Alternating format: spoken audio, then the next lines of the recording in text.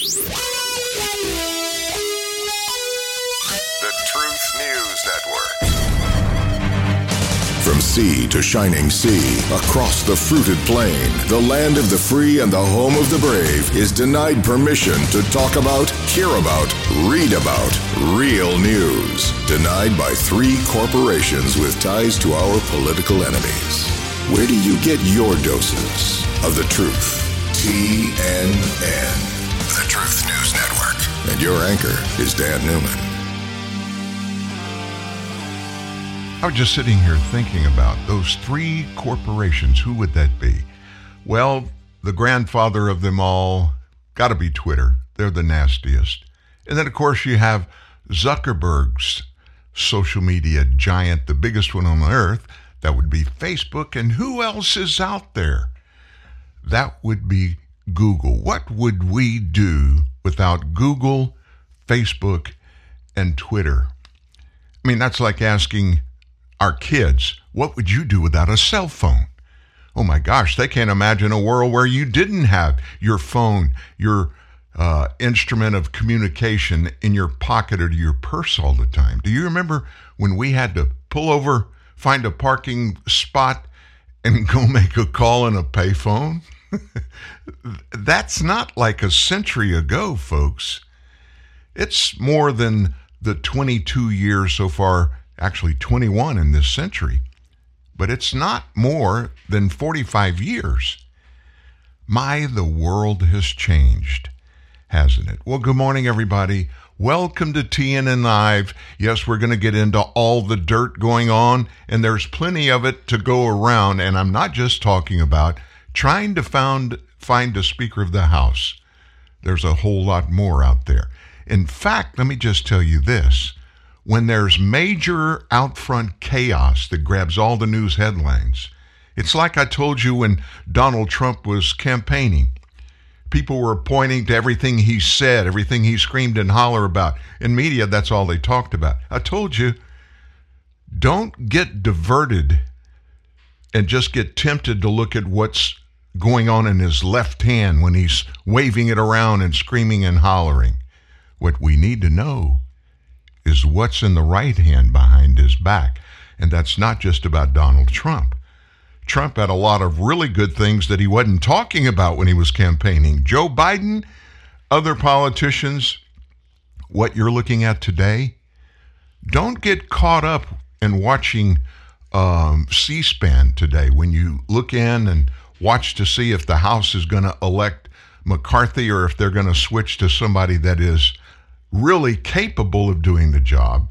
McCarthy politically has done the job well. Now, I'm not going to denigrate Kevin McCarthy. He has done the yeoman's work in helping get this majority in the House. Yeah, it's a slim majority, but nevertheless, it is a majority. He worked really hard to do that, but what we don't know, keep this in mind, don't get caught up at looking in the very obvious. Up in the front, the thing that we see and hear. What would that be regarding Kevin McCarthy? That would be he's a great deal maker. No question about that. But what about leadership on legislative matters? Kevin's not been in the spotlight for that too much. And to be quite honest with you, on several occasions regarding several big pieces of legislation, he's disappointed a lot of conservatives. A lot of Republicans. We're going to get into all of that, but we're going to do happy things. Isn't it something important? We need to start off every day being happy, talking about, listening to happy things. How about some good music? How about Christine Aguilera and Missy Elliott and their version of the great hit from the movie of the same name? Car Wash, don't you tap your foot. Don't you stand up and shake your booty.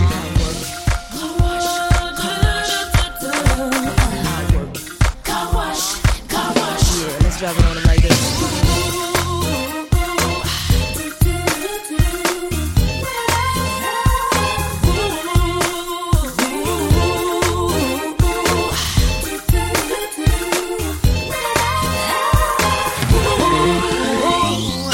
You might not ever get rich. Let me tell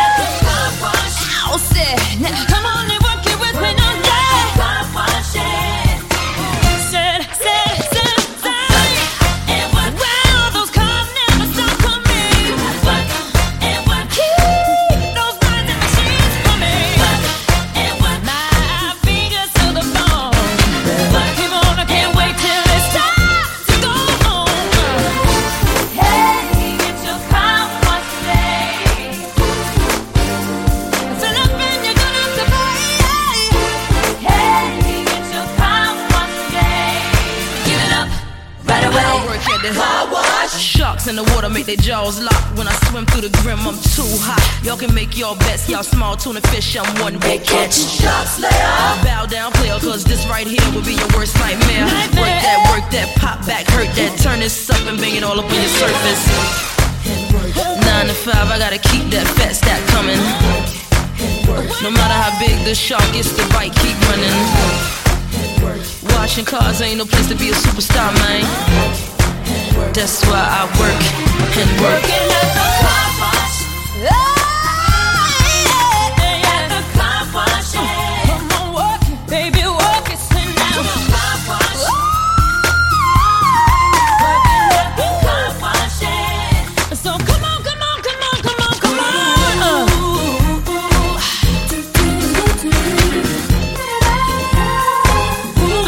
Now keep it coming. So you may not ever get rich, but I get your car wash today. Get your car wash today. Get your car wash today. Domino hit.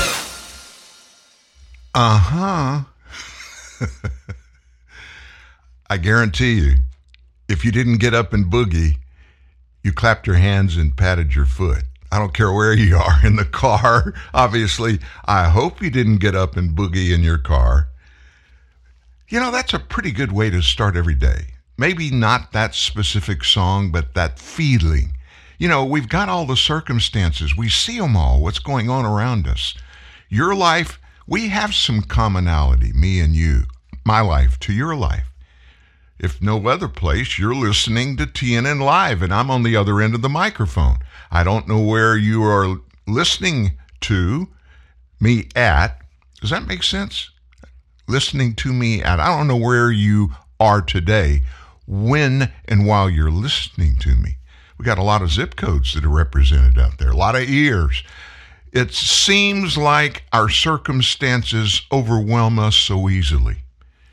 And especially those circumstances in our life with which we have no direct ability to manipulate, change. I mean, there are a lot of folks in the world that are more dependent on others regarding what we consider to be little things like having a life, creating and maintaining a family, jobs, dealing with employers, if you're in management or ownership of a business, dealing with the people that work for you. And then there are those social things out there, our circle of friends, our circle of influence, our churches, our mosque. Think about all of those things. Don't think about it too long because you'll get like, oh my gosh, I need a drink. Let me just be totally transparent. Totally transparent. There are those of you who are listening in this morning that know me personally, and you know pretty well probably. Well, be assured that as I sit at the console in our studio at TNN Live, there is a Diet Pepsi. That has been my soft drink of choice since 1989. 1989. I just happened to find it. I was doing a radio job. The only time really my family and I have lived out of Louisiana. It was in Indianapolis, and the radio station, I won't get deep into it, but I had a show producer, and the soft drink machine in the station, the diet drink it carried was only Diet Pepsi. I had done Diet Coke. Pretty much we all, at that stage in our generation back in the 80s, I remember when Diet Right Cola was the first one to hit the market. My mother loved Diet Right Cola. Anyway, I started drinking Diet Pepsi then, and I fell in love with it. I don't drink a lot of carbonated beverages, but I like a soft drink early in the morning. So I'm a Diet Pepsi guy. You've got whatever you're sipping on. Don't go to alcohol before 5 o'clock. And my wife always says, well, it's 5 o'clock somewhere, and I know you've heard that. It's 5 o'clock on the other side of Earth, and let me tell you what a lot of people overseas are talking about today, And that's what is not being done in the United States Congress. What is that? Crafting legislation, doing the business of the House, doing the business of the Senate. Why is that? Well, the Senate's over there. I think they may be sitting at their desk with a Diet Pepsi or a cup of coffee this morning and laughing about what's going on the other side of the Capitol. What is that? Chaos, disagreements, all kinds of the bad things about politics that we don't like. The political system in the United States has turned over, and we're looking at the underbelly, the part that we wish we never got to see. They can't get an election for a Speaker of a House. And the way it works, folks, they can't do any business. This is a brand new Congress, brand new. Nobody in Congress right now today has taken the oath of office for this session of Congress, even those that got reelected and coming back. So they can't do anything. The rules are they got to get a leader elected first before they can even swear them in. And there's this little bitty faction of Republicans that continuously have rejected House Minority Leader Kevin McCarthy, his bid for Speaker. And that leaves the House's top position vacant at the end of the first day of the new Congress and beginning the second day, with no Speaker and no members of the 435-member House of Representatives that has been sworn into office. Yesterday, 3 rounds of ballots, which is historic. A feat as no Speaker vote has exceeded 1 ballot in a century. The House adjourned without a Speaker. Voting is expected to resume sometime today. They're getting back together supposedly at noon today, noon D.C. time. We'll see. So how did all this play out? First of all, let me tell you, I'm going to let you hear from a couple of the Republican upstarts that just absolutely refuse to support Kevin McCarthy. We're going to get to that. But let's talk about breaking it down, the dirty details.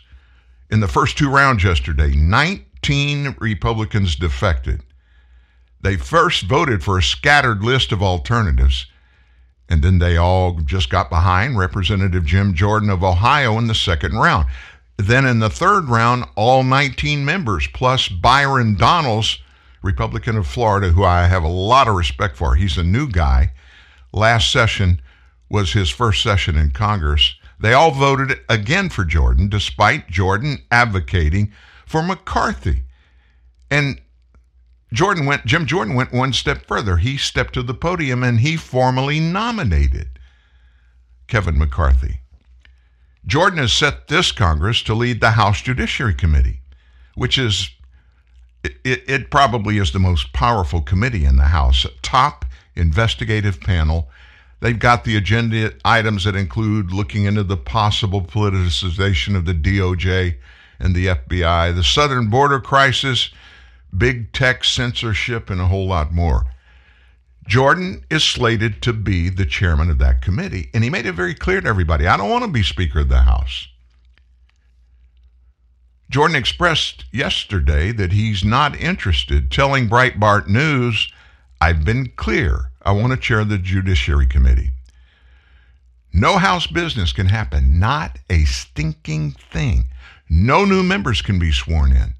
House members, they can't establish their rules, appoint committee members. They can't even enter any legislation to be considered. They can't pass any if it's there. They can't hold hearings. They can't issue subpoenas. Some staffing remains up in the air as well.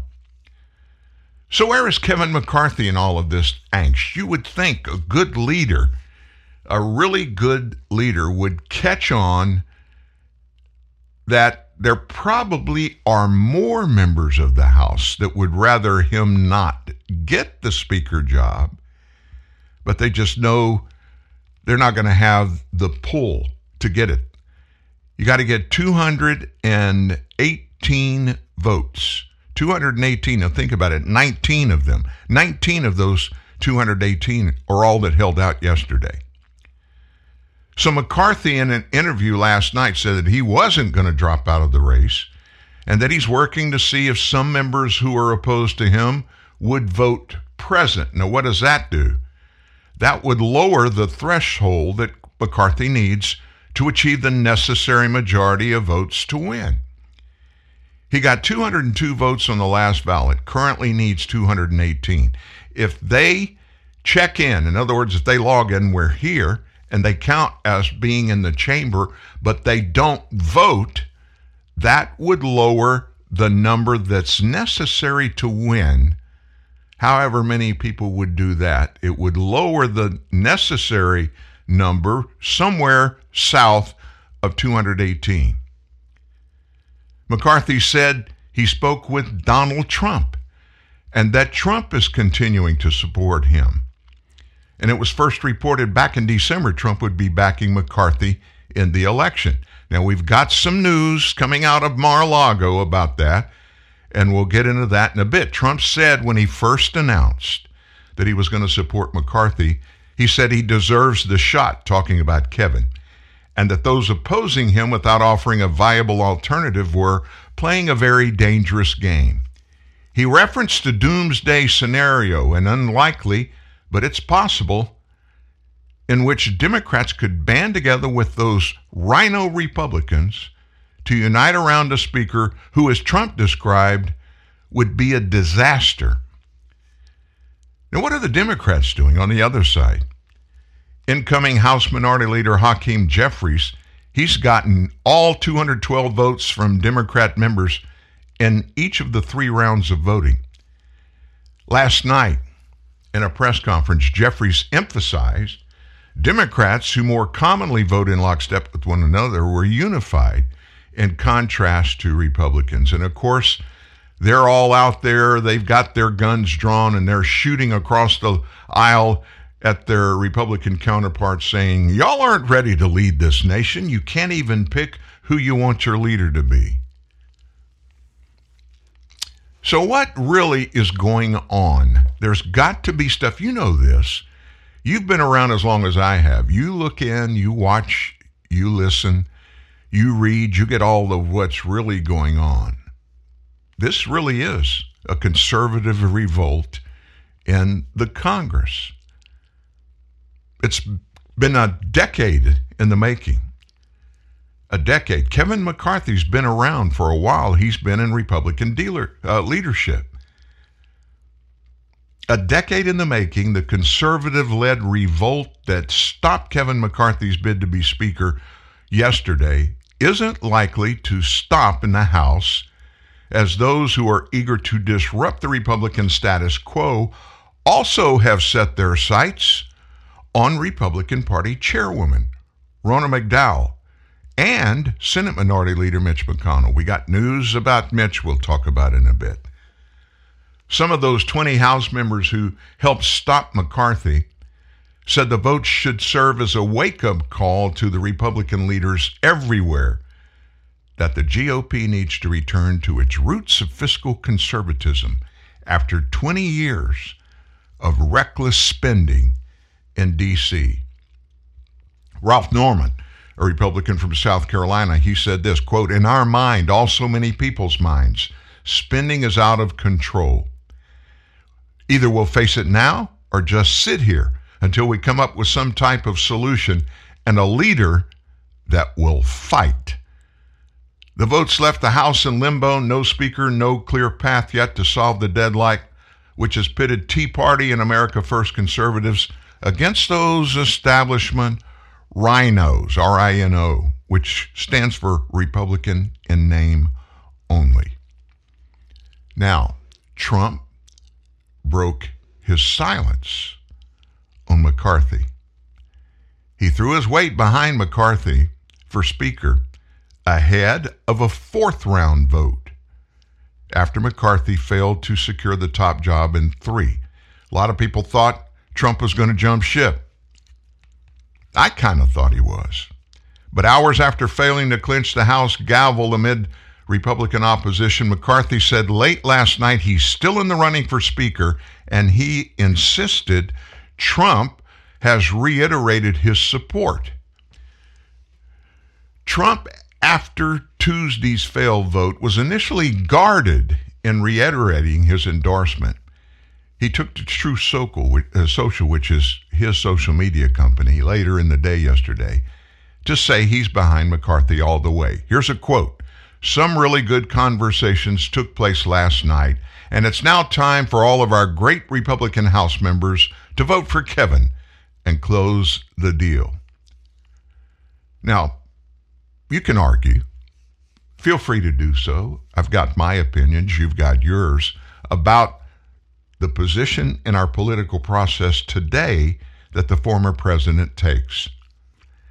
I will bet you, no matter how much you think Trump has sway over conservatives in this nation, Trump's got more of that behind him than we can imagine. Why is that? There are no other players out there. This is exposing what's happening in Washington, D.C. yesterday and today. It's exposing just how convoluted the term conservatives in D.C. has become. Just because you wear that R button on your lapel, just because you are part of the Republican leadership, none of that means you're conservative. It used to, but it doesn't anymore. And I got to be honest with you. I had conversations years ago about Kevin McCarthy. I don't trust him. Now, I'm not a Donald Trump, and I'm not some of the other people out there that you know far better than you know me. Mine's just a simple opinion from this radio show, podcast show, down in the South in Louisiana. That's just me.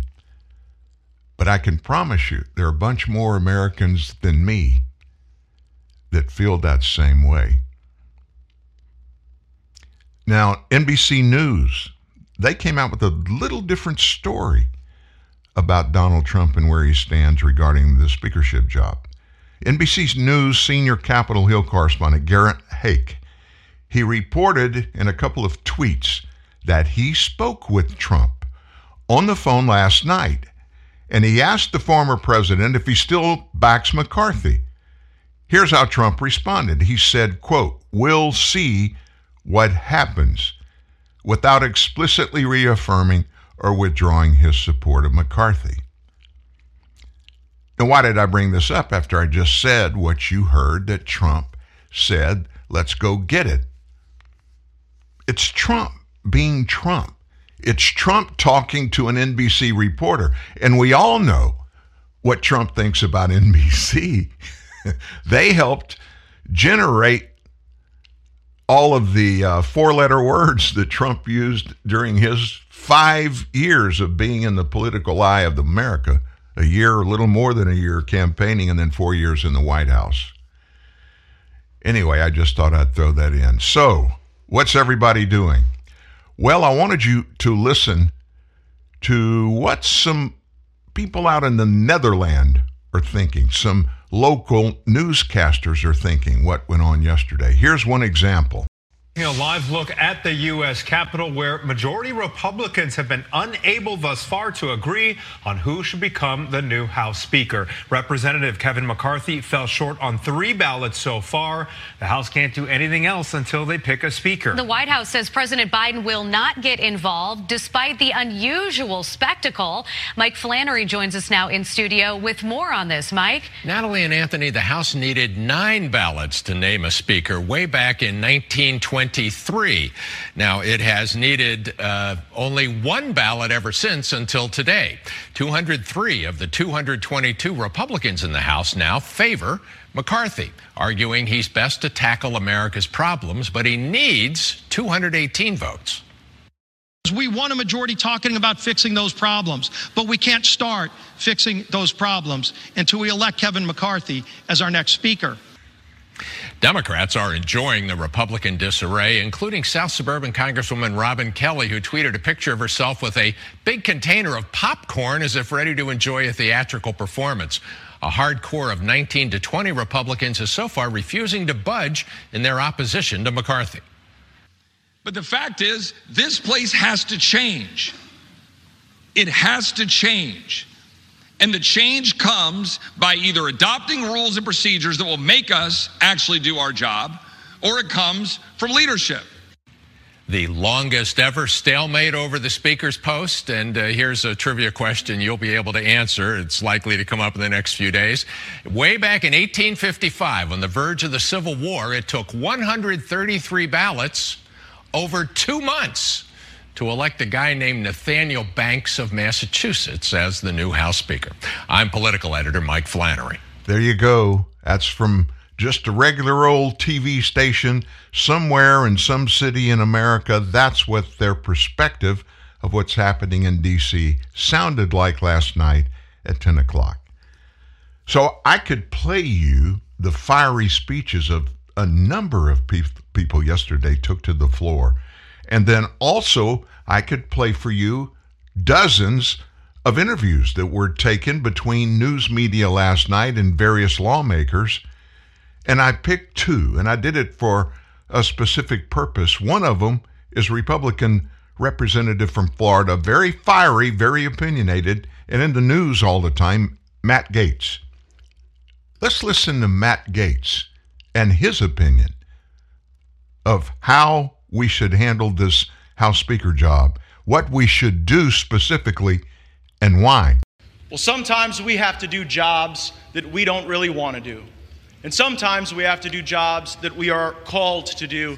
And so, my colleagues, I rise to nominate the most talented, hardest working member of the Republican Conference, who just gave a speech with more vision than we have ever heard from the alternative. I'm nominating Jim Jordan.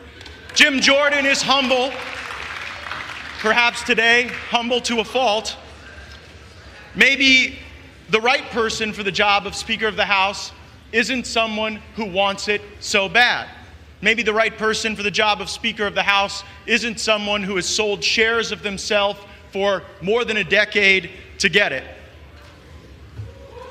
Maybe Jim Jordan is the right person for Speaker of the House because he is not beholden to the lobbyists and special interests who have corrupted this place and corrupted this nation under the leadership of both Republicans and Democrats. Maybe Jim Jordan would be the right person for Speaker of the House because he wouldn't fight us when we try to get a term limits bill on the floor.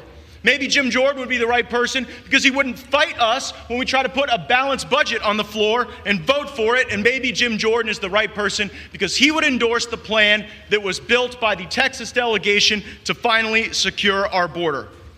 Mr. Jordan said in his nomination that there are certain bills that we have to pass to fix the problem. The challenge is the alternative has been someone voting for the very bills that have caused these problems.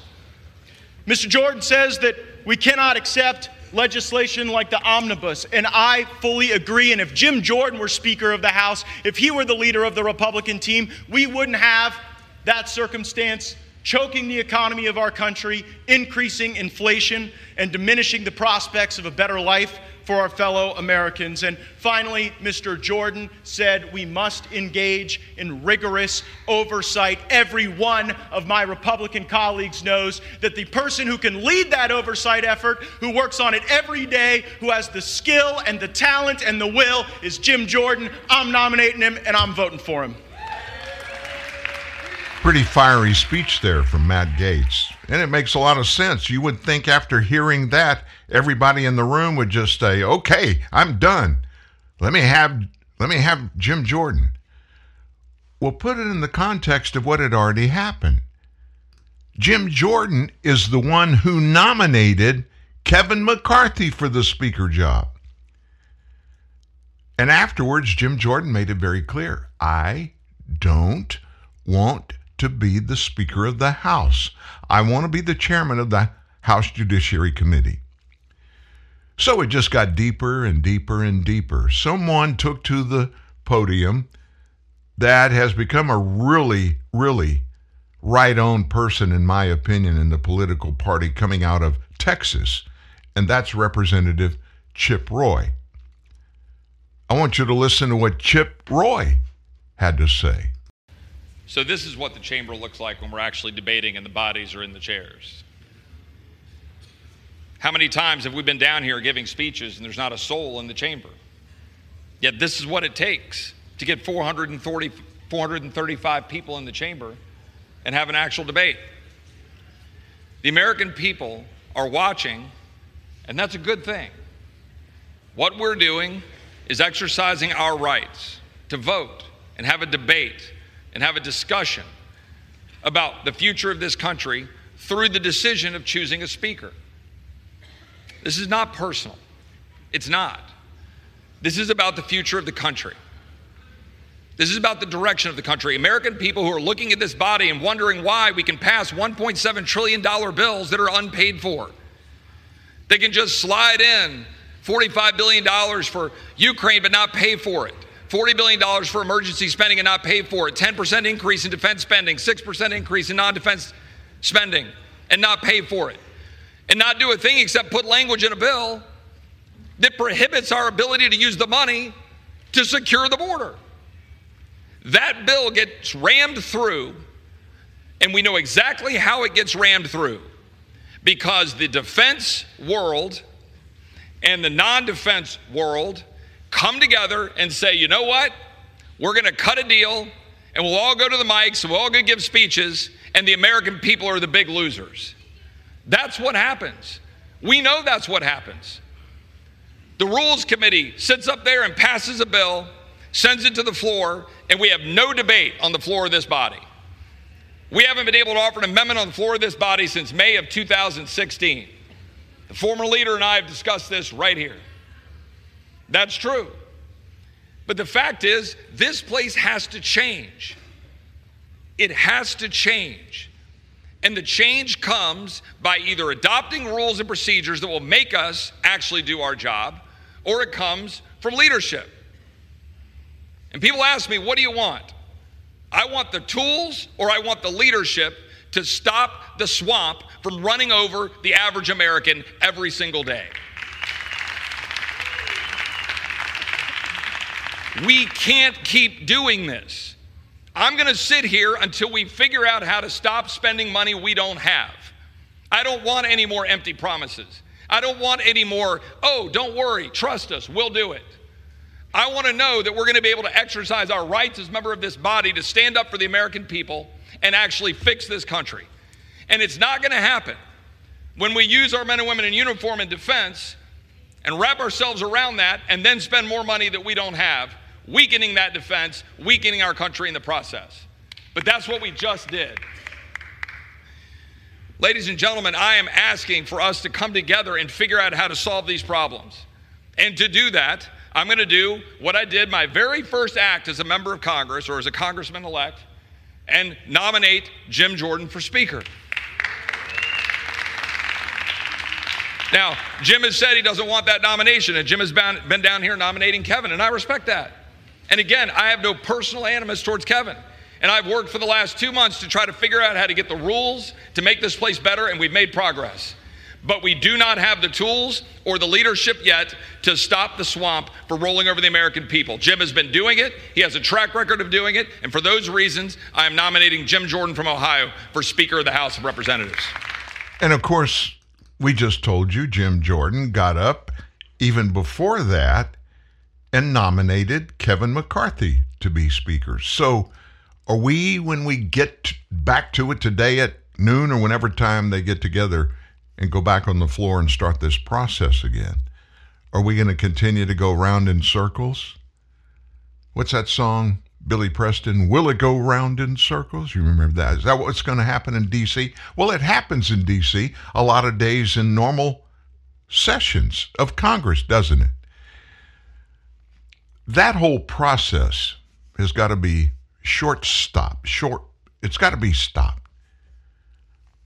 It does. So we could stay here all day, and I wish I had each of you sitting here in the room with me, and that we could just get your opinions and talk through and maybe come up with some consensus, some specifics of what we ought to do. Sadly, we can't do that. You can call in 1-866-37-TRUTH. That's 1-866-378-7884. We're going to go to break. I'd love to have you if you want to chat and tell everybody what you think. When we come back, feel free to do it. And short of that, here's what we're going to do when we come back. I'm going to give you my opinion. Where we are, why we're where we are, and what we should do, if anything. What might that be about? See you in a minute. He'll never let you fall to the lies. Your bulwark against the tide of fake news. Dan Newman, TNN, the Truth News Network.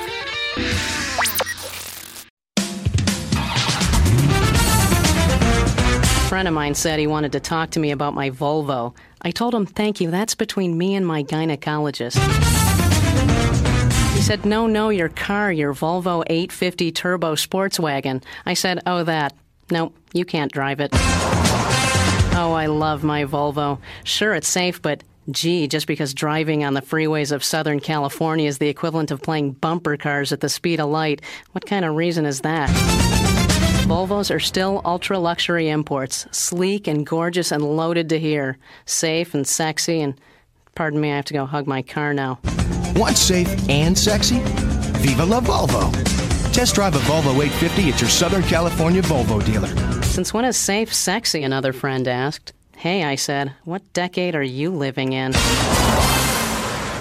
Wendy's famous 4 for $4 is heating up with a new spicy crispy chicken sandwich. The Queen of Spice is delivering that spicy chicken you love with lettuce and mayo between 2 deliciously soft buns. And yes, in classic 4 for $4 fashion, you can get all that spicy goodness with spicy or crispy nuggets, fries, and a drink to cool off, all for just $4.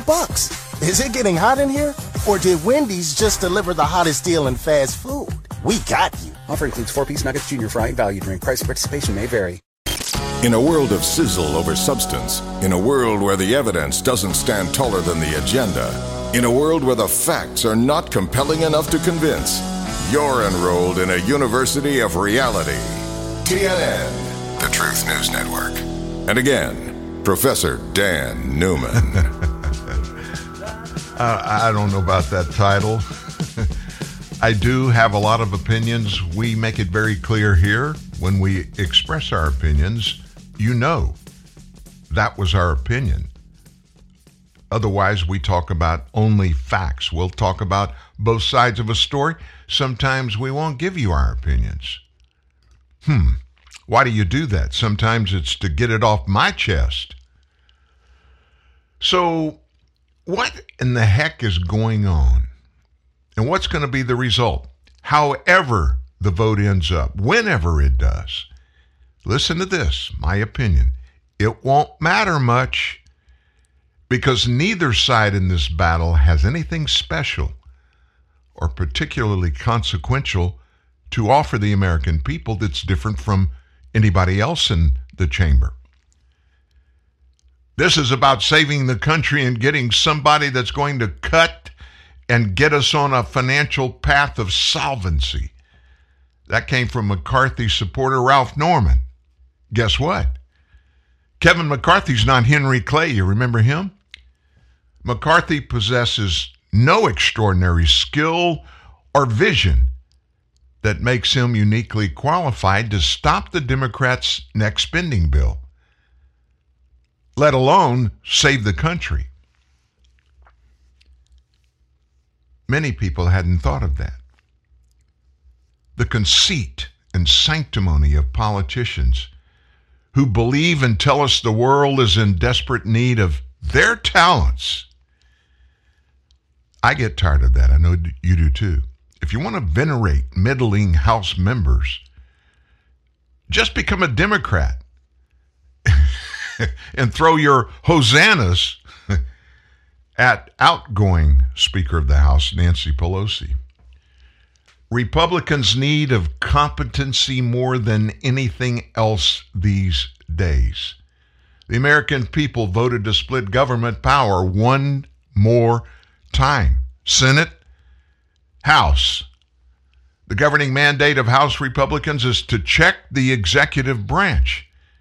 And with a slim majority in the House and the Senate and the presidency in the hands of the Democrats, by the way, The only skill needed in a speaker is the ability to corral the party's different factions to stop the opposition between dissenting Republicans.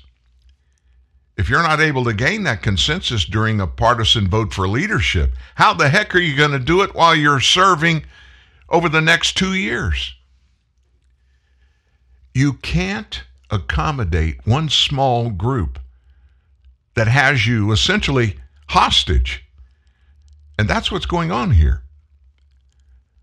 We're not going to do it. Now, that came from McCarthy booster Don Bacon. Sure you can. We're not voting for a pope. Is there no other conservative in the House with some basic structure who can bring together the Republican Party?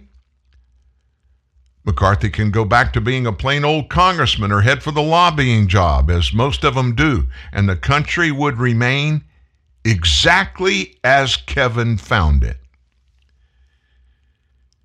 He certainly is as good as anyone else in Congress. But also, he's only as good as almost anyone else in Congress. That said, what's the point of all this? Honestly, there's not much. Matt Gaetz and Lauren Boebert have no competing legislative agenda to offer, much less any coherent philosophical positions. McCarthy's gone out of his way to just placate the nuts in the Republican Party. He panders to this one. He panders to that one. Why any sane person would want the job of dealing with Paul Gosar or Marjorie Taylor Greene? I don't get it, folks. I would go crazy if that was my gig. Others among the 20 holding up the coronation probably each have some personal gripes against McCarthy, which is a completely legitimate reason to oppose electing him their boss, by the way.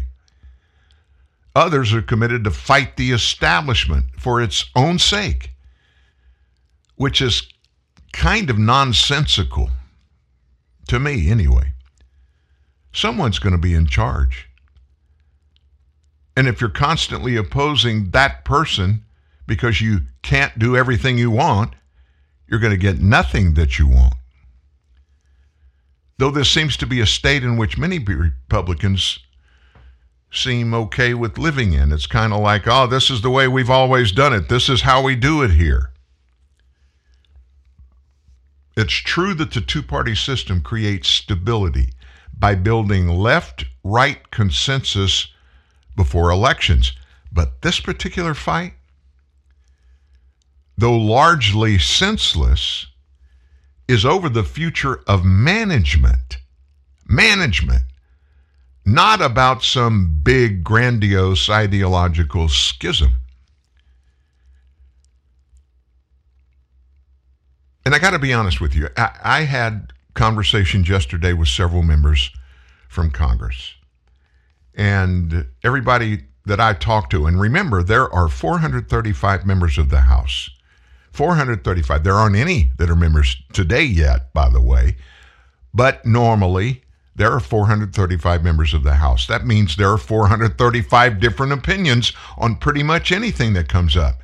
But what they promised those they represent from those various congressional districts around the nation, yeah, some from New York, Illinois, California, even Hawaii, they promise we're going to represent you when we negotiate, when we pick our leaders in the House, when we consider bills.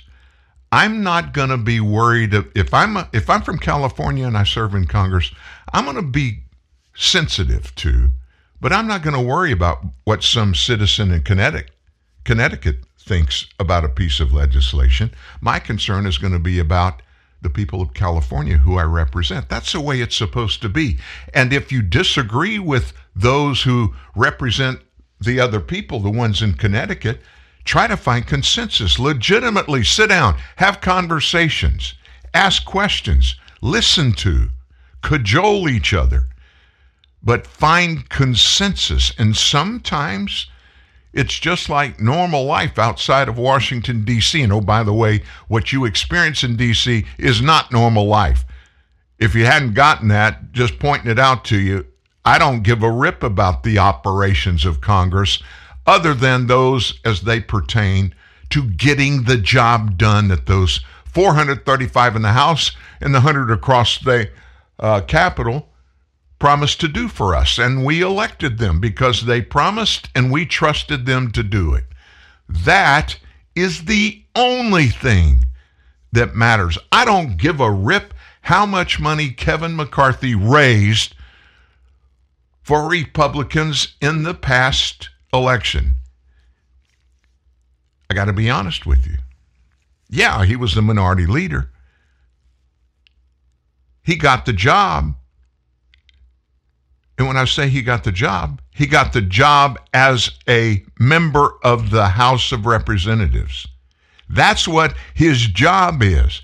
He took on the minority leadership as something that he was to do, committed to do, and did do above and beyond what the people elected him to do. You get what I'm saying? Just because he did more voluntarily doesn't mean we owe him something. And by the way, those people that he got all that money for during their campaigns, none of them were from his state of California. I take that back. I think one was. The others were from other states, representing other people than the district in California that Kevin represents. Look, if you want to serve, just tell us you want to serve and give us a reason that we should pick you above anybody else that wants the gig, and convince us that that's something we ought to do. We know you can probably do it, Kevin, but you've never been Speaker of the House before. In fact, when it came up previously, you got kicked to the curb. Nobody's talking about what happened then. Why wasn't he Speaker of House previously when Republicans controlled the majority in the House? That's a question that needs to be asked and answered. Other than that, listen closely to what I'm about to tell you. I'm sending a message to D.C.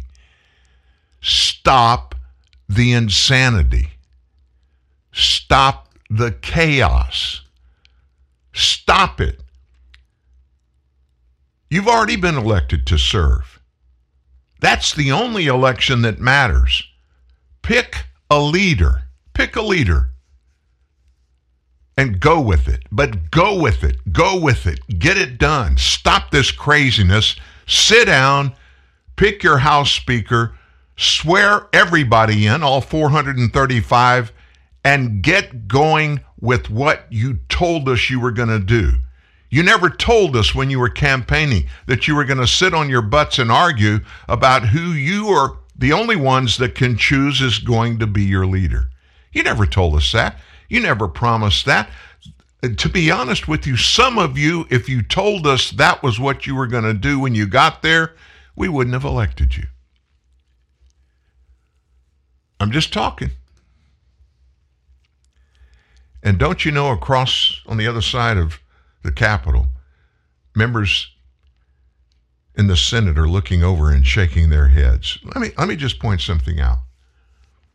Let's talk about the Senate for just a second. Mitch McConnell, he's the minority leader in the Senate.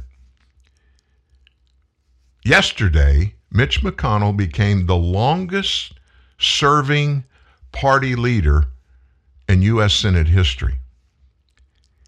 McConnell's 80 years old. He will remain the Republican minority leader in this Congress. And in doing that, he eclipsed the late Senator Mike Mansfield's time as a Democrat leader from 61 to 1977. McConnell overcame 10 Republican no votes back in November to remain minority leader. The votes against him marked the first time McConnell had gotten a no vote as a leader, a sign that the Republican Party has begun to turn against his establishment agenda. And there's a reason why I'm bringing him up. McConnell said, I don't own this job. Anybody who wants to run for it can feel free to do so.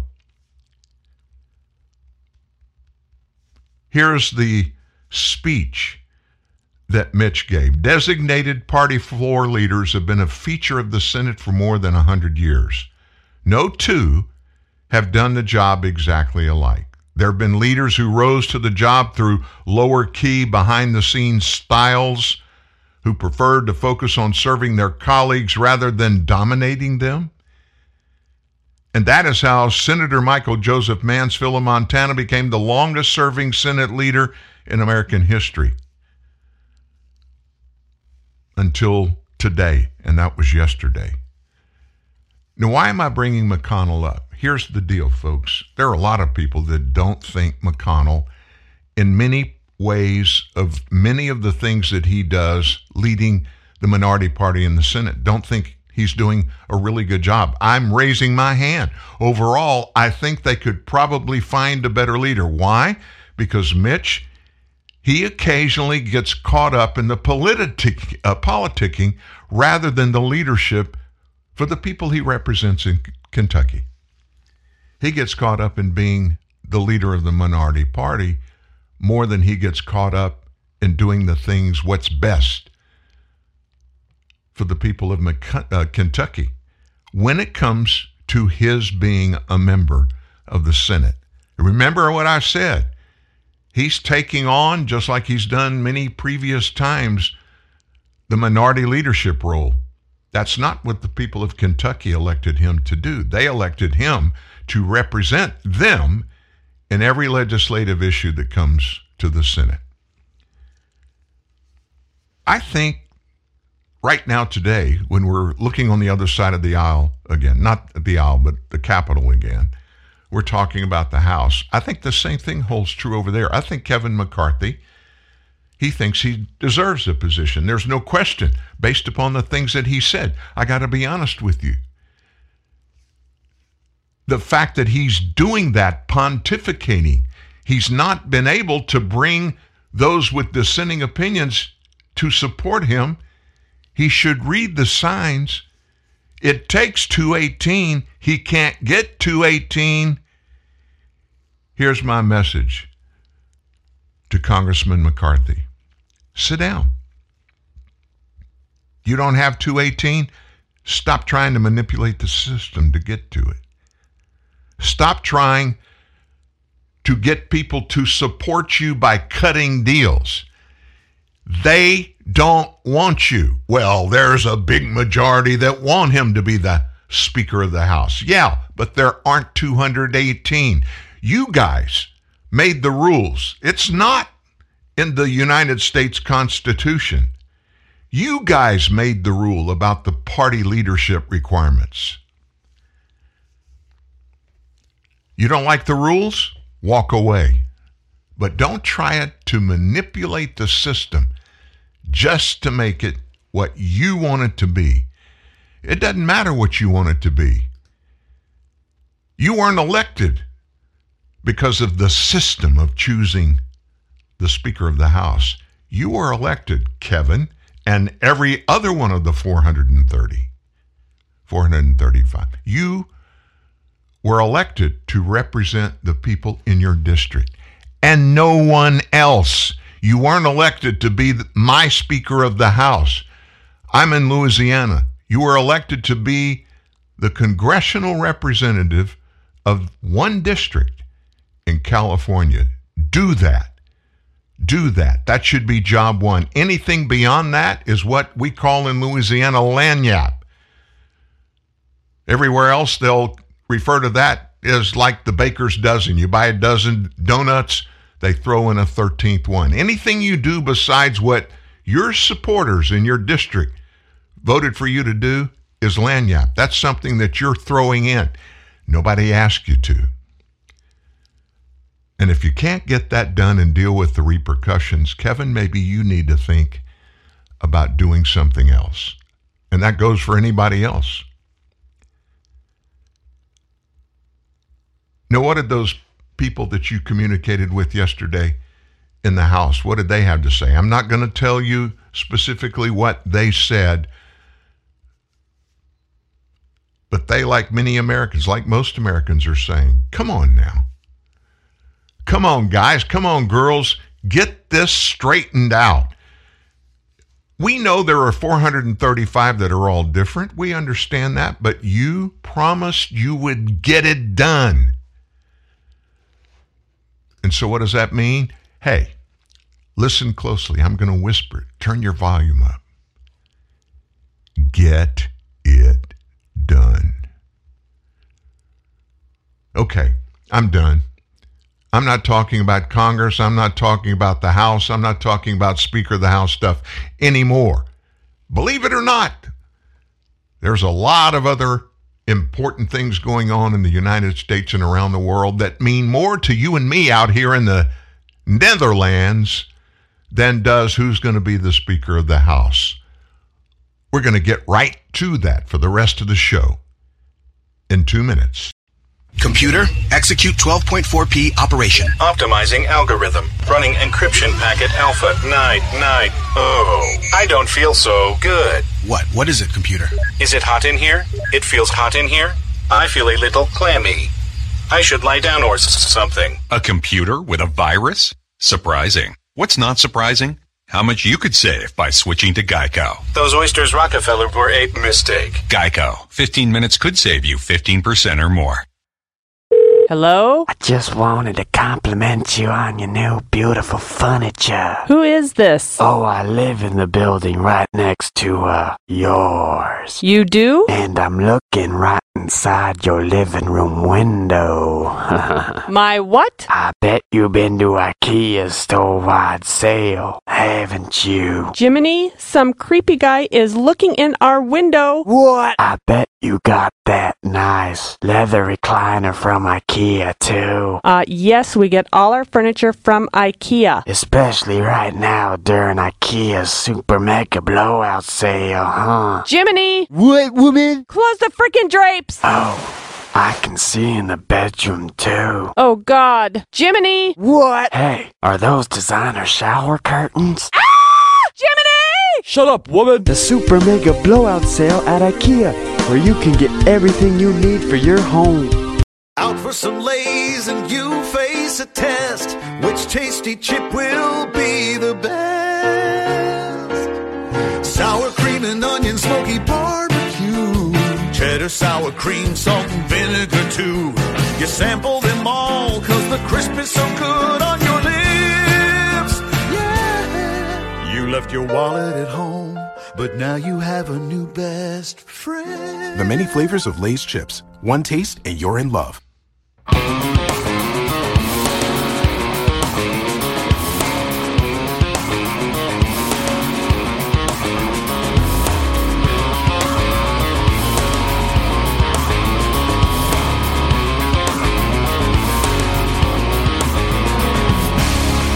That'll get your juices flowing this morning. I'm trying to stop mine from flowing. I bet you my blood pressure's a little elevated today. Was that IKEA commercial a little bit spooky to you? Was it? Oh my gosh. I got to be honest with you. It was real spooky to me. That's kind of strange. Anyway, it kind of made me think about, men, creepy men. Creepy men, especially when they're around kids. Like, hey, little girl, can I smell your hair? Well, we know there's one of those in America today. Uncle Joe, there's some really, and you probably haven't heard what I'm about to tell you, but there's some really bad information regarding Joe, Jim, and Hunter Biden. Finally, there's some factual stuff that is coming to the surface that legitimately and literally implicates those three men being involved with China, Russia, and Ukraine. The Department of Justice is trying to stop today the disclosure of 400 pages of sensitive documents on Hunter and Jim Biden's dealing with China, Russia, and Ukraine How are they trying to stop it? They're pretending the documents don't even exist. A lawyer from Colorado, Kevin Evans, sued the Department of Justice in March after it failed to comply with his request for records on the Biden's dealing under the FOIA Act, Freedom of Information Act. Evans, by the way, is a FOIA expert. He asked for these documents that they pertain to any relationship, communication, gifts, and or remuneration in any form between the president's son, Hunter, or brother Jim, and China, Russia, or Ukraine. He said that government lawyers first admitted in court they had at least 400 pages of what they called potentially relevant documents, but they're now trying to get away with saying they can neither confirm nor deny the existence of any records that match his request. Why isn't the mainstream media out there talking about this? It gets deeper, folks. Listen, a Justice Department prosecutor, David Weiss, is currently considering a criminal case against Hunter with potential allegations of money laundering, illegal foreign lobbying, and tax crimes in relation to the first son's overseas business dealings. These 400 pages are not the only cache of Biden records being sought from the government. The National Archives and Records Administration is preparing today to release hundreds of Obama White House internal documents that contain information about Hunter's relationship with controversial Ukrainian gas company Burisma. Now, this was reported first in Business Insider at the beginning of this year. That's in the last couple of weeks. Joe Biden, who was vice president at the time, was responsible for U.S. relations with Ukraine. His son, Hunter, was serving on the board of Burisma, getting paid a really nice, fair sum of money to be a contributing, a consultant. Let's call him a consultant. He only got $83,000 a month for doing that. Biden's administration is able to veto the release of these documents from the National Archives, but they've got to decide by February whether to invoke executive privilege to keep them hidden until 2029. The records date back to 2014, include 69 images, 260 email messages that mention Burisma. Evans' case has its next hearing later this month. So Evans, the Greenwood Village, Colorado-based lawyer, he said he filed his FOIA request in November of 2020, all the way back 2 years ago, after reading about the Bidens' overseas business dealings, and the DOJ strung him along for almost 2 years before he had to sue them. They wouldn't respond. They eventually produced about 60 pages in documents, but those 60 pages are all letters from senators and congressmen asking about Hunter and letters from the Department of Justice in response. Then towards the end of the last year, they said, well, we have these 400 pages of potentially responsive documents, but we need to review them. Evans said, in March, I filed suit, and before Magistrate Judge Michael Hegarty, they made the same representation. They've done a thorough search. They've uncovered 400 potentially responsive documents. Now, this is Dan talking. I know it's hard to believe this is actually being uncovered. You know, real documents, real evidence, and real fraud against the American people. Normally, these documents, including the ones that we're talking about right now, they're damning, they're buried by the involved perpetrators. And so what I did today on the front page of truthnewsnet.org, the story there that's titled, "The DOJ is concealing 400 pages of documents that confirm Biden family syndicate payments." you can scroll down to the bottom of that front page, and I actually produced for you evidence from the court, from this lawsuit in which the DOJ said, we've got these 400 pages. And now they're saying they can't find them.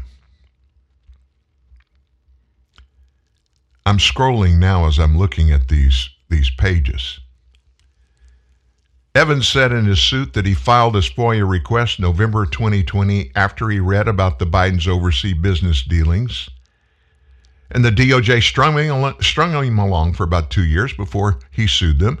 He said the government dithered a few more months, then made a confusing new argument that they could neither confirm nor deny the existence of any records. Government agencies have a legal precedent to make such claims to avoid disclosures that could harm national security. And this precedent about that dates back to a 1975 Los Angeles Times story about a salvage ship secretly built by the CIA to recover a sunken Soviet submarine. The paper filed a FOIA request about it, and the agency responded that it could neither confirm nor deny it had records about the ship, the USNS Hughes Glomar Explorer. The response that was upheld by courts became known as Glomar response. I don't know how the heck they now can take that position, the same position, that Glomar is applicable. This attorney Evans said, to me it seems the cat's out of the bag here after having disclosed the documents do exist. But Evans thinks the government will try to avoid disclosure of the papers even so. So this isn't ended. There's a lot more to come from this. It's just now seeing the light of day. This is not a fly-by-the-seat-of-your-pants story. Information about this has been available in the open market for several years. Why hasn't mainstream media, who had easy access to all the details, including these court filings, plus much more in the way of proof, why haven't they just done their jobs? Nope. Rather than do their jobs of informing all of us, they played gods of political discourse and social norms. They, as is normal, they defaulted to one singular task: facilitate the run downhill by the U.S. government toward true authoritarian rule. It's about the Bidens. We have to keep it from being put out. We don't want the American people to know there was any wrongdoing by all these people, even before they went to the White House. We can't let that get out. To these people, Democrat leaders in Washington and every spot, the American people are little more than pawns for their use to enhance their perceived utopia. Their purpose? Take democracy to its grave while blaming conservatives for the destruction of democracy. Now, here's a scary thought. There certainly are more nuggets of proof that validate the concerns of millions of Americans about our government's abuse of its people, while amassing uncountable benefits for themselves and all those who breathe the same air as they breathe. I don't know about you, but I've not received my invitation to that group. Do you think we're on the list? I'm pretty sure I'm not on the list. But you know what? Everybody that has a B in their last name certainly are on the list. And a bunch of people that run in that circle of influence. Just saying. So let's just back away from this kind of stuff for a moment. Let's go back to discussions going on in the House of Representatives. House Intelligence Committee Chair, another Californian. You know him, Shifty Schiff, Representative Adam Schiff, a Democrat from California. He personally pressured Twitter to censor the Twitter account of Paul Sperry. Now, who's Paul Sperry? He's an investigative journalist who first published the name of the so-called impeachment whistleblower. You remember all that? 2019. In September of that year, Schiff announced that his committee had reached an agreement with the whistleblower, who allegedly filed a complaint about Donald Trump's July 2019 phone call with the Ukrainian president back then, Volodymyr Zelensky. Oh, isn't he the president today? And what was Trump's call about? Supposedly to testify in his inquiry, which became the impeachment investigation. But Schiff never produced the whistleblower, and he later claimed, falsely by the way, that the whistleblower had a right to anonymity. Whistleblowers don't have that right. Schiff also lied again about his contact with this whistleblower. First, he claimed his committee had never spoken to the whistleblower, then later admitted, after a New York Times report to the contrary, that they really had spoken to that whistleblower. Later, Sperry published an article at Real Clear Investigations that identified the whistleblower as a CIA analyst named, can I tell it? Eric Ciaramella, who had worked at the Trump White House before he returned to the CIA.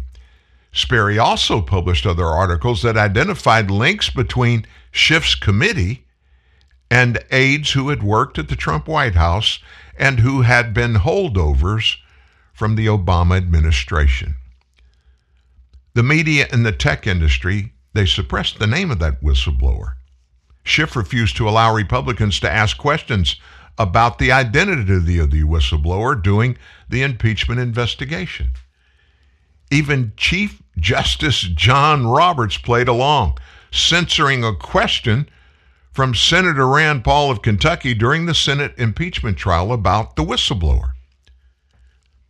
Yesterday, in the latest installment of the Twitter Files, investigative journalist Matt Taibbi produced email evidence showing that Schiff's office had asked Twitter in writing to censor Sperry after the November 2020 election, claiming with no evidence that Sperry had spread QAnon conspiracy on Twitter's own platform. Sperry told the New York Post yesterday that Schiff's claims are false, that he had never promoted QAnon.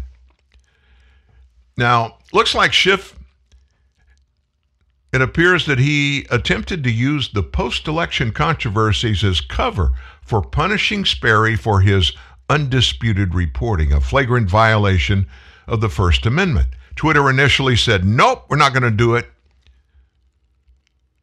though agreeing to review Sperry's account. Sperry was later banned without warning by Twitter last August. When did that happen? Not in 2019, not in 2020.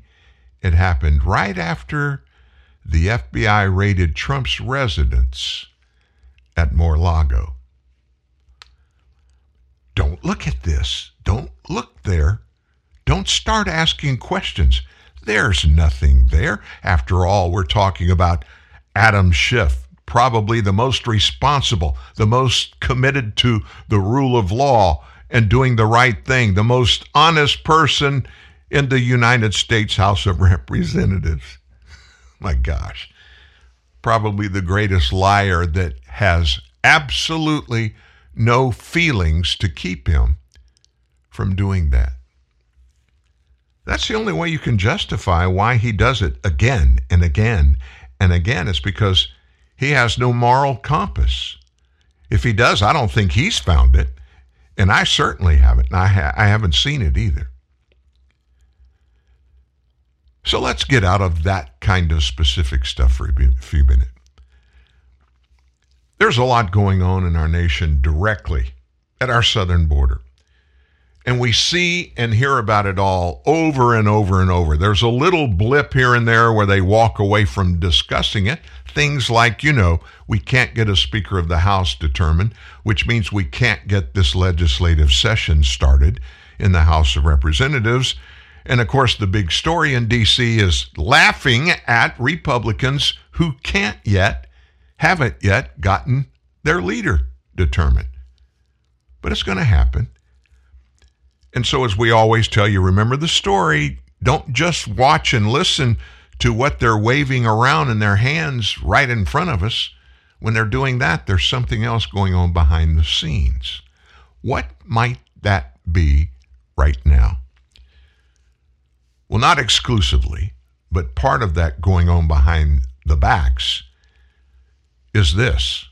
Rents are rising, going up. Exponentially going up. Why? Because real estate companies are trying to please their investors. Now that makes sense, doesn't it? That's according to a Washington Post story that ignores the economic impact on rents going up, but they're ignoring the economic impact of these rents going up because of, in part, President Biden's open border policies. Their January 2nd article, Washington Post, we don't quote the Post very often here. It focused on rising rents at apartments that are all owned by Starwood Capital Group. Here's a few lines from the story. At Starwood's estates at Wellington Green in Palm Beach County, Florida, the company raised some rents by as much as 52% in 2022. At the Griffin Apartments in Scottsdale, Arizona, it increased them by 35% over the same period. At the Cove at Boynton Beach in Florida, it boosted rents on some units by as much as 93% in 2022. Edgar Enrique, a pool cleaner from Guatemala who shares with his wife a one-bedroom at Starwood's Reserve at Ashley Lake, said his rent went from $1,600 to $2,000 overnight. For me, it's not good, Enrique said. Why does it cost $400 more now?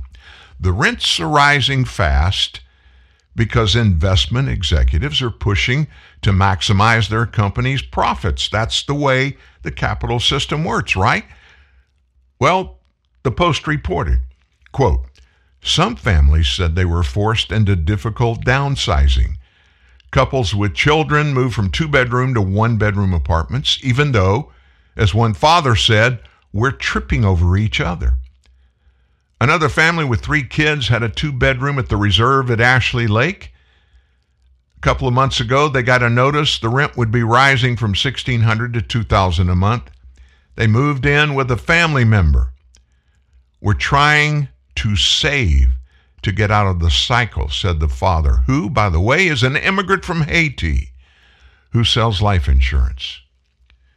The Post article downplayed any impact of Biden's border policy and instead sought to focus all the blame on the real estate companies, the Washington Post. They hate the capitalist system. Since January of 21, migration has added at least 4 million Southern migrants to the U.S. population, counting at least 2 million legal and visa workers. Assuming 6 people per apartment, that's an extra demand for roughly 700,000 apartments in 2 years when only 800,000 new apartments were completed. It goes to supply and demand. When there's more demand for what's out there, apartments, the cost is going to go up. Housing industry groups recognize, but they downplay, that the link between migration and rents is real. Rising rents are largely a byproduct of limited supply, high demand across the rental market. That comes from a July 2022 opinion editorial in the Washington Post by Robert Pinniger, the president and CEO of the National Apartment Association. Immigration was already on the decline prior to the pandemic, noticeably tapering off in 2017. By 2019, immigration was nearly half the level of 2016, when it was over 1 million persons. The pandemic further crushed that number, and in 2021, just 245,000 immigrants entered the U.S. Although the new administration has put several policies in place to improve immigration, it has been slow to return. In the upside scenario, immigration rates increased to recent highs, or about 1.2 million a year. This would provide both a higher level of minorities and younger people to the population base. In this scenario, the strong population growth leads to demand for 4.8 million units, or about 344,000 each year. Starwood founder Barry Sternlicht said this: "I think this is the strongest real estate market I've seen in 30 to 35 years. We're in a position now where occupancy is extremely strong, and we're pushing rents." Starwood rejected the Post investor-focused blame. They said in a statement that, quote, "We would not have been able to grow and maintain our portfolio at this size if we acted differently than any other landlord in this space." So what about some research? Let's do some academic research. Academic research says immigration drives rents up and also spikes housing prices in nearby locations as Americans flee from the civic impact of these new migrants. Using data that spanned from 2002 to 2012, we find that immigration inflows are associated with rising rents and prices. That's according to a March 2017 study of almost 300 metropolitan statistical areas. An increase to the number of immigrants equals 1% of any metropolitan area's total population was linked with a 0.8% increase in rents, 0.8% increase in home prices. Now, we could go on and on and on about all of this, but you can't deny a totally open southern border. There is no sense of necessity on the part of anybody in the Biden administration to follow federal immigration laws and close our southern border and to hold the people that come in illegally accountable according to the law. There's none of that there. Since 1990, the federal policy of extraction migration is pulling in more migrant renters, more migrant workers, more migrant consumers, and has repeatedly been defended by the Washington Post, which, by the way, is owned by who? Jeff Bezos, founder of the Amazon retail empire. Probably one of the biggest beneficiaries of all of this illegal immigration. This open borders policy reverses that low migration, high wage policy set by Trump, and the reversal helped cause a massive run-up in stock prices. When Joe Biden was elected, stock prices. Who are these big companies that are driving these rents up and allowing it to happen? Those evil billionaires that Biden supposedly is going to bring to their knees. He's done anything but that. In fact, by his lack of immigration policy at the southern border, Joe Biden is making those multi-billionaires, those major corporations, even more money than they did under Trump. For example, Mid-America Apartment Communities Incorporated was worth $134 a share in January of 21, the day that Biden was inaugurated. It spiked, listen to this, it was at $134 a share. It spiked to $229 per share in the first year Biden was president. It fell back to $156 in January of this year as interest rates started going up. But the company's January 2021 to January 22 rise and fall still left it up by 16% amid 2 years of what? high immigration. Another example, Starwood's stock value doubled from October 2020 to June of 2021, but then dropped by 27% in January of 2022 because of high interest rates. That rise and fall back to January 2021 levels, it matched other apartment investors, such as Avalon Bay and Equity Residential. Increased immigration will be key to sustaining apartment demand in these areas over the coming decades. That's what all of these apartment owners, these mega corporations that own thousands of existing apartments and are building thousands and thousands more, they love it, of course. And these big corporations are all in. For who? They're all in for Democrat leadership in Washington. Why? In large part, massive illegal immigration into the United States. When you think something's wrong, there's something evil, different going on, you suspect it, you got a conscience. Follow the money. You can always find your answers there. Follow the money. In every age, a technology is created that upends the foundations of society. The wheel, the printing press, the internet. Now, in a world sliding into financial chaos, a new technology is changing the way monetary systems work around the world. It is called Bitcoin. Bitcoin is a new form of money, controlled not by banks, governments, or corporations, but through mutual commerce between free individuals. To learn more, visit weusecoins.com. You love chocolate. Chocolate. You love M&Ms. Oh, yes. But your tastes have grown up, and you're just not wild about super sweet milk chocolate, so you've been avoiding M&Ms. Yeah. Well, fear no more. Huh? M&M's Dark Chocolate to the rescue. My heroes. M&M's Dark Chocolate Candies. Available wherever fine candies are sold. The Brontosaurus. For millennia, these gentle and graceful giants roamed the earth, grazing off the lush vegetation of the time. Their mere existence transformed the landscape and made a lasting impact on our world. It's that legacy that Dino Oil is proud to continue by using their eons-old dead bone goop to fuel your 5-door wagon, making it the oldest form of recycling there is. Dino Oil. Embrace the power of bones.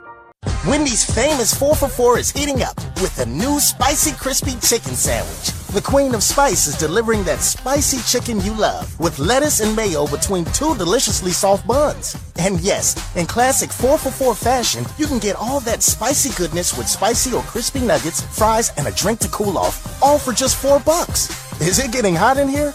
Or did Wendy's just deliver the hottest deal in fast food? We got you. Offer includes 4-piece nuggets, junior fry, value drink. Price of participation may vary. When the lie becomes the norm, speaking the truth becomes a revolutionary act. Dan Newman, TNN, the Truth News Network. Well, I'm checking around as we are doing this show live and making sure we don't miss something big coming out of this befuddled situation in the House of Representatives. Nothing's happened yet this morning. However, AOC came to life about this. She has floated one possibility to stop all this concern about getting a Speaker of the House.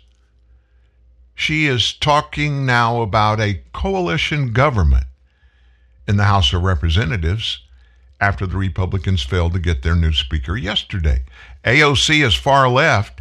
She raised the possibility that Republican leader Kevin McCarthy might have to enter into negotiations with Democrats. Here's what she said. I don't believe that Kevin McCarthy has the votes. I believe that a lot of the opposition to him is very personal. I believe his leadership style is incompatible with a lot of Republican members, and certainly the Democratic caucus. So, The question is there anyone in their caucus that can build that consensus? If there isn't, McCarthy's team may have to come to the Democrat Party. And if that's the case, then what would that even look like? It's rather unprecedented, she said. Could it result in a potential coalition government? Could we get Democrat chairs of committees as a result? She's wondering aloud. In her scenario, McCarthy would come to Democrats to gain 20 or so votes that he needs to become Speaker, and quid pro quo, in other words, in return, Democrats get major concessions from McCarthy, likely ensuring that their members remain in charge of some of the powerful and influential House committees. AOC, she was clear that that's unlikely that's going to happen. I'm not saying necessarily that our party is signaling an openness just yet, she said. She's talking to MSNBC about this, by the way. But really, it's about the cards that are in McCarthy's hands. And if he chooses to approach the Democrat caucus, then that would be a negotiation in and of itself for a potential coalition government. But again, this is very much an unprecedented time in that. It's interesting. AOC, and I don't think she's one of the smartest people in any room in which she enters, but she came up with an idea there. And let me just say this, folks, and I'm going to get away from this conversation totally after this, unless something happens in the next 30 minutes while we're live on the air. I'm going to say this. Hakeem Jeffries, they elected Hakeem Jeffries to be the minority leader in the House. He's one of the most evil people I've ever seen in Congress. And I got to be honest with you. He's an African-American guy. I'm pretty sure he's Muslim. I'm not talking about either of those qualifications. I'm talking about him personally. If you disagree with Hakeem Jeffries about anything politically, he just writes you off. You don't even have the ability or the right to breathe the same air that he breathes. He has not a bone in his body to try to work together with anybody. And we're going to see some really vile things come out of the Democrats in the House of Representatives because of Hakeem Jeffries. And if the Republicans, if they try to negotiate with them, that would mean they would be negotiating with who I think is one of the most people, if not the most evil person ever in the House of Representatives. You're not going to get anything good out of it. Everything that comes from that type of negotiation is going to be against the voters who voted for there to be a majority Republican House of Representatives. Just saying. Republicans need to work this out and get it resolved. So back to all of this migrant crisis that Biden's totally open border policies have created. What are some of these mayors around the nation thinking about it? You've heard from a few, but we all knew it was inevitable. It's going to begin to hurt more and more and cause more and more problems for every mayor, not just the Democrat mayors who all of a sudden are getting these buses coming in, dropping off these immigrants, coming from the governors of these southern states, these border states. What are these mayors saying? Welcome back. Time for the Hot Topic Buzz. New York City Mayor Eric Adams finally has a few words for President Biden as tens of thousands of migrants are sent to the Big Apple. Adams now calling the border crisis a, quote, real embarrassment on a national level. This is Colorado Governor Jared Polis warning Adams that he'll be sending migrants from his state to New York City. Todd, I'll start with you on this one. I don't hear anything. I'm listening for the attacks on Jared Polis, like the attacks on Governor Greg Abbott in Texas and Governor Ron DeSantis in Florida. Do you hear anything? I'm missing something. And obviously underscores the point is like, why isn't Jared Polis receiving the same backlash from the left? Literally doing the exact same thing. And we've seen this pattern. This pattern started when Joe Biden shipped all those migrants on planes to Westchester, New York. There was silence from the left. But when Governor Abbott and Governor DeSantis do the exact same thing, it's the worst thing in the world. And Eric Adams is in a tough spot here. Notice he called out Biden, but he didn't call out Polis to the extent that maybe he should have. So. Yeah. James, your thoughts? Because, we discussed this a little bit yesterday. When illegal migrants come to any state, they come into this country, we have a responsibility to give them shelter, to give them health care, to provide food and education and all these things. It's a huge burden on the taxpayers. Well, it's certainly a lot more expensive to have chaos and this humanitarian crisis you need to deal with than to have a secure border and also more legal pathways to allow people to come here and be productive. If they're legal, then they can work. The state does not need to provide for them. So this is another invitation for the president to lead. I really don't understand him on this issue. I guess I'm not alone in that. There's a perception, I guess, that he thinks this is good politics, ignoring it over the length of his term. There was this Chris Whipple book saying, no, he's actually very frustrated. He's demanding solutions. We have a lot of people suggesting them all day long. He doesn't want to implement any of them. But I don't think Democrats love chaos and humanitarian disasters at the border either. So I'm hoping he will see maybe a political benefit if he's not moved for moral reasons to say, we have to solve this. Let's work with politicians of both parties and have secure border and more legal pathways to migration. They certainly like it less when it's appearing in their own backyard. But Todd, James makes a really good point here. Why isn't the president working on comprehensive immigration reform to allow more people to come into the country or process the backup of applications that we have now so that we could get caught up? Because then you could have productive members of the society. I'm not against legal immigration. It's the backbone of this country. I totally get it. But why are they doing it this way? When they talk about immigration reform, they say, oh, it's the Republicans. They're getting in our way. They don't, they won't let us do anything. Really? Well, it's that gaslighting.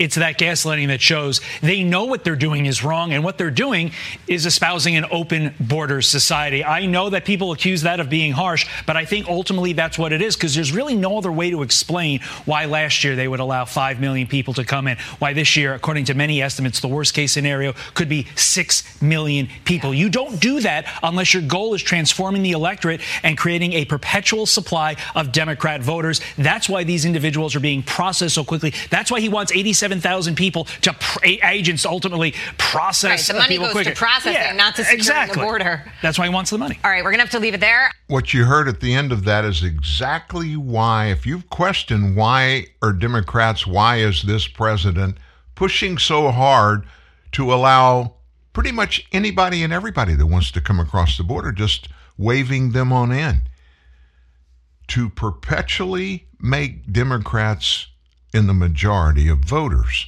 in the United States. Well, these immigrants, these illegals, they can't become legal, so they can't vote. Well, we're talking about Democrats. We've already seen it happen in cities around the nation. They're passing legislation and allowing illegals to vote in local elections. Now, that's not supposed to happen on a national level, but we're talking about Democrats.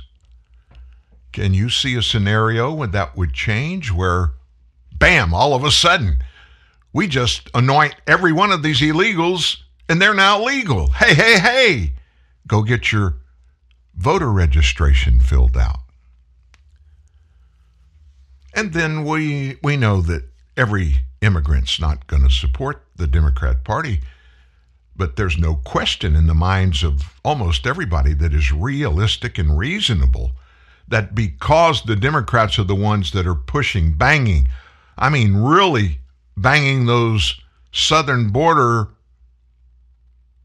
banging them open, they're going to make any of these illegals feel totally obligated to the Democrats for giving them a free pass to come in, giving them free housing, free health care, $1,600 on an ATM card, a cell phone, and they're going to get you jobs. And by the way, you'll be legal. You can get all of the federal benefits that come along with being a United States citizen. And they came in illegally. The first thing they did in this process is breaking U.S. federal laws. Let's move on. There's other stuff happening. I know you probably don't think it is, but there really is. The U.S. Army's recent guidance that they're going to enforce the vaccine requirement for National Guard and reserve troops, they're thumbing their noses in the court results that say you can't do that. Well, they're doubling down. They're saying we're going to keep it in place for the National Guard and reserve troops. A recently issued update to the Army's COVID-19 protocol, it appears to state that the 2023 National Defense Authorization Act, which overturned the DoD's vaccination requirement, doesn't apply to the National Guard and reserves. But Republican members of Congress who fought to include the mandate repeal in this year's defense bill reaffirmed the Republicans' intention to strike down the order for all members of the military in exclusive comments to the DCNF. The will and intent of Congress was clear. Florida Republican Representative Mike Waltz said to that interview, the DCNF, to try to parse out the National Guard from the rest of the military is galling and it's offensive. In the end, Republican lawmakers attached a last-minute amendment instructing the Department of Defense to back off from the vaccine requirement to the NDAA.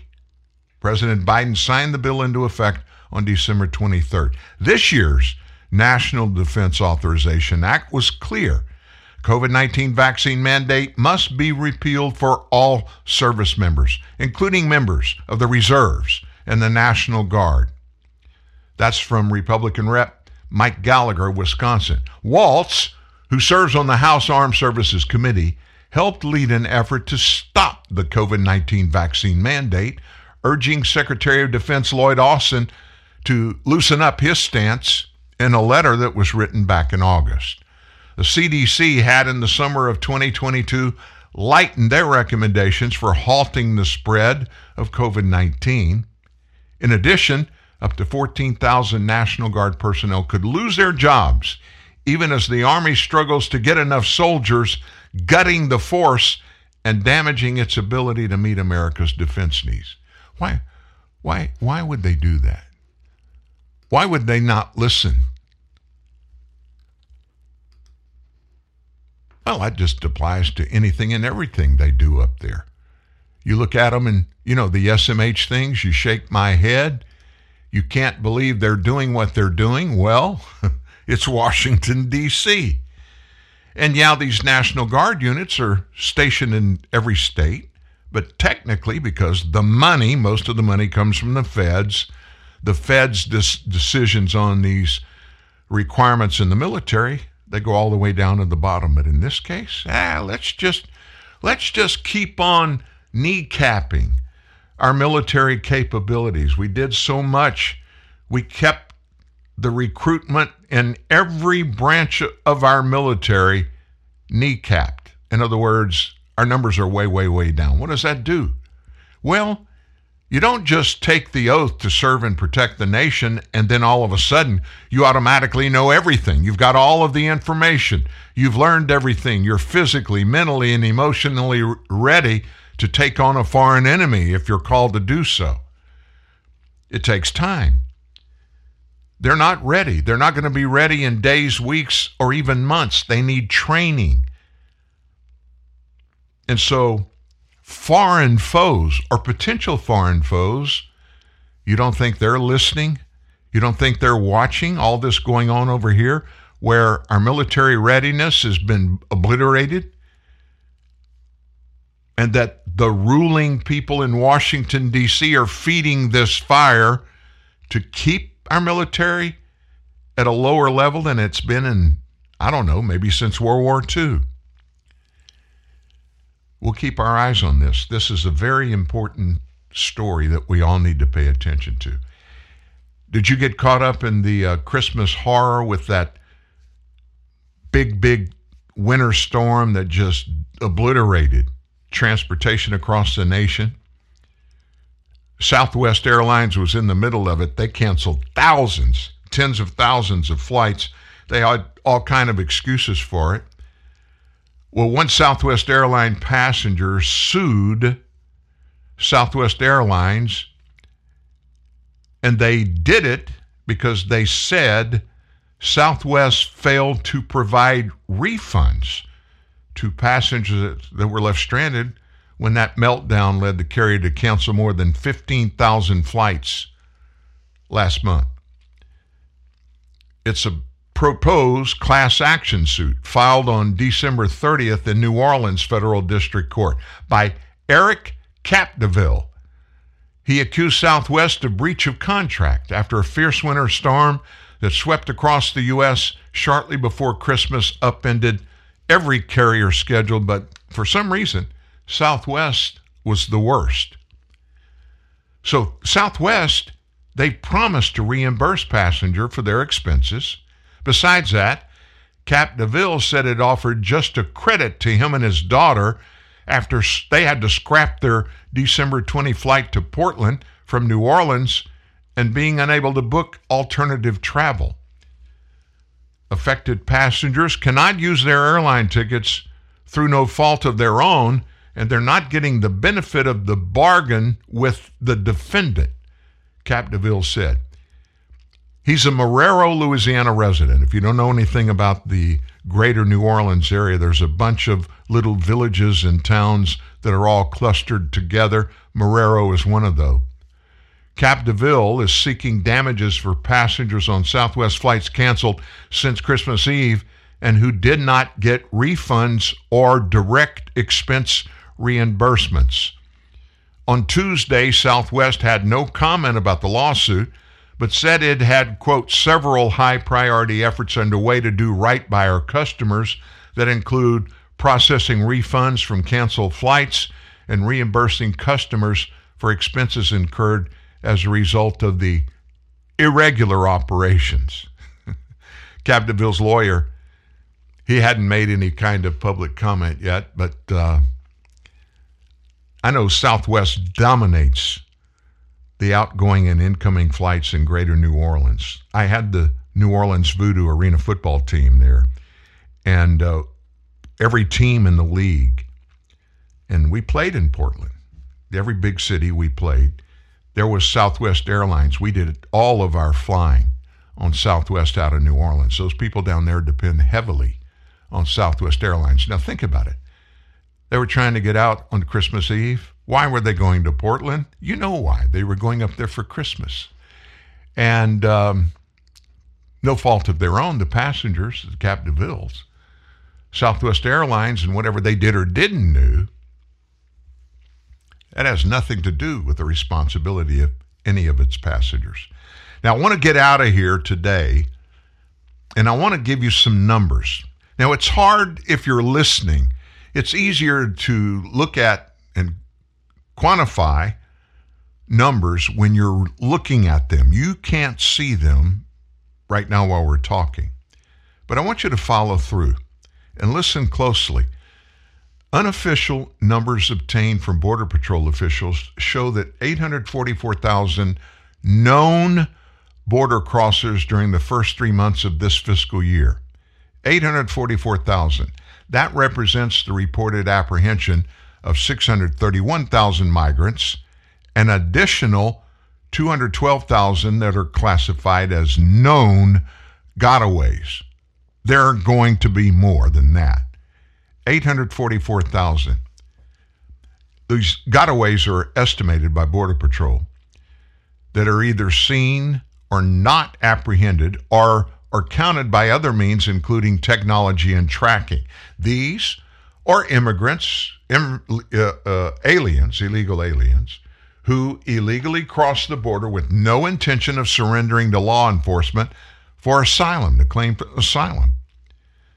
In the El Paso sector, the extreme southwest part of Texas, alone accounted for about 32,000 of these gotaways just in 1 month, December. Agents in that sector apprehended nearly 56,000 migrants in December. That brings the total of known border crossers to 88,000 for 1 month. In the Del Rio sector, which is in the middle of South Texas, their agents apprehended more than 51,000 migrants in December, mostly in the Eagle Pass area. This number represents an increase of 54% over the previous December. During the first quarter of this year, Del Rio sector agents apprehended more than 111,000 migrants. Known gotaways for the sector weren't reported. So those are some numbers for you to think about. So let's look at some more numbers. Approximately 72,000 migrants are classified as gotaways during the month of December. 32,000 from the El Paso area. Agents there apprehended nearly 56,000 in December, brings the total of known crossings to 88,000 for the month. And the numbers just keep going up. Immigration and Customs Enforcement, ICE, they have basically been brought to their knees. ICE officials have by this administration. Alejandro Mayorkas, Secretary of Homeland Security, hates ICE, wants it disbanded. But anyway, ICE is still, at least temporarily, in operation. They released its year-end report showing yet another uptick in the total of fugitive illegal aliens. Fugitive illegal aliens. Those who have been ordered to be deported but have refused to leave the country. By the end of fiscal year 2022, more than 1.2 million fugitive illegal aliens with final deportation orders. There's no question. These people legally, for whatever the reason the courts determine, they need to be leaving the country, and they're still here. 1.2 million remained living across American communities. In the prior year, the number of fugitive illegals living in the country was 1.18 million, indicating an increase of more than 27,000 year to year. The number suggests the number of fugitive illegal aliens with final deportation orders living across the U.S. is more than twice the population of Wyoming. Altogether, the total of illegals living in the U.S. who have either final deportation orders or pending deportation orders reached nearly 4.8 million in fiscal year 2022, an almost 100% increase since fiscal year 2017, when about 2.4 million illegal aliens, were living in the U.S. with those deportation orders or pending deportation orders. Most of those with either pending or final deportation orders live across the U.S., arrive from Guatemala, Honduras, Mexico, El Salvador, Cuba, Venezuela, Nicaragua, Brazil, Colombia, and Haiti. What's the number that are in custody? Well, that's a good question to ask. 65,000 illegal aliens who have been deported but haven't left for whatever reason or reasons, are still in ICE custody. That's not a little number, folks. 65,000. I just can't believe that is not just being allowed, but it's okay, according to the Biden administration. Folks, we can't get away without telling you today, this House Speaker situation is really important. It's critical. But please understand this one thing. We saw how House Speakers should not operate as we watched former House Speaker, Democrat Nancy Pelosi, operate in her capacity. She weaponized her power as Speaker of the House against some of the people, many of the people that she was elected to represent in the San Francisco area. Why would any speaker do that? Because they can. They can. Do you know that it doesn't matter how many hundreds of people in the House of Representatives or of the opposite financial and political purview of whoever the existing House Speaker is, that person has the unilateral control to determine every piece of legislation that can ever come to be considered in the House of Representatives. It's a power thing. Just keep that in the back of your mind as you watch what's going on here. Thank you for being here today. I hope your first week of the new year is starting out to be a good one. 2023 is going to be a great one, I promise you. Hey, listen, we'll be back tomorrow. It's going to be a good day. I'm hoping we get something done in the House for leadership today. Have a great one. We'll see you tomorrow. I came home to an empty house, and I found your little note. Don't wait up for me tonight. And that was all she wrote. Do you think I don't know that you're out on the town with all of your high-rolling friends? What do you do when you come up empty? Where do you go when the party ends? And you were just too busy being fabulous, too busy to think about us. I don't know what you were dreaming of. Somehow you forgot about love, and you were just too busy being fabulous.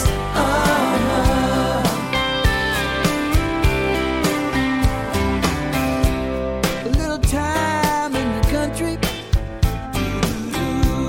a day or two to slow down. Bye.